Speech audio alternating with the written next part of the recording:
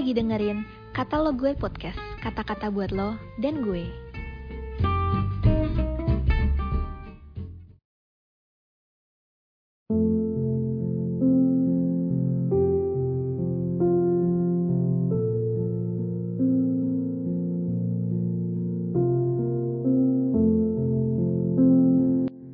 Shalom teman-teman semua, hari ini hari Rabu, tanggal 27 September 2023.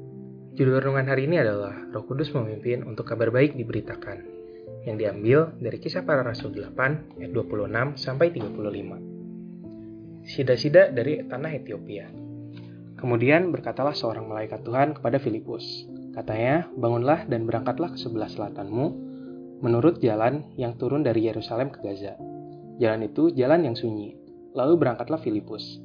Adalah seorang Ethiopia, seorang sida-sida, pembesar dan kepala perbendaharaan Sri Kandake, ratu negeri Ethiopia, yang pergi ke Yerusalem untuk beribadah.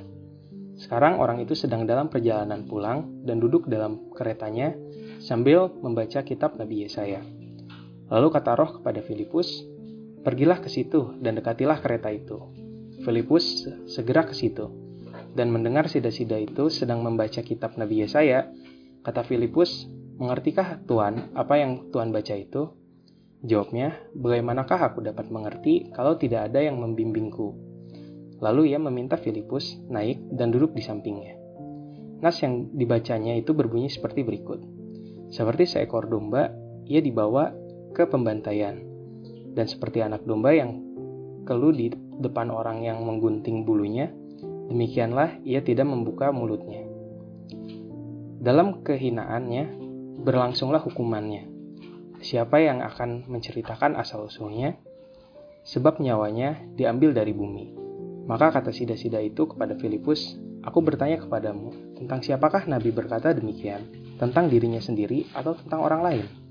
Maka mulailah Filipus berbicara dan bertolak dari nas itu, ia memberitakan Injil Yesus kepadanya. Demikianlah firman Tuhan. Saudara-saudara, malaikat Tuhan menyuruh Filipus untuk berjumpa dengan sida-sida orang Ethiopia. Ternyata sida-sida itu tidak mengerti apa yang dibacanya dalam Alkitab. Dan Roh Kudus bekerja sehingga Filipus dapat bertemu dengan sida-sida itu. Filipus memberitakan tentang Yesus dan penggenapan dari kitab Nabi Yesaya yang dibaca oleh sida-sida itu. Akhirnya, sida-sida itu percaya kepada Tuhan Yesus sebagai juru selamatnya. Filipus taat kepada tuntunan Roh Kudus, sehingga Filipus dapat mentaati pimpinan Roh Kudus untuk menyampaikan kabar baik. Buah dari ketaatannya dan tanggung jawabnya adalah sida-sida Ethiopia percaya kepada Yesus dan memberi diri dibaptis.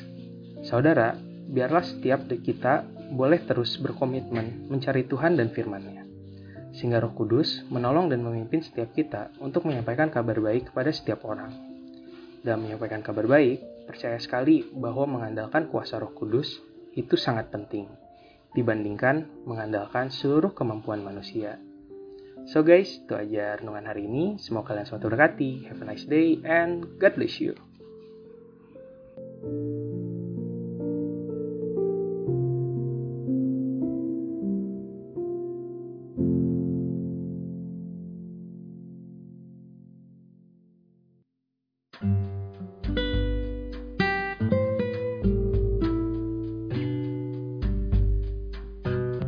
Makasih udah dengerin podcast ini. Jangan lupa follow dan juga share ke teman lainnya.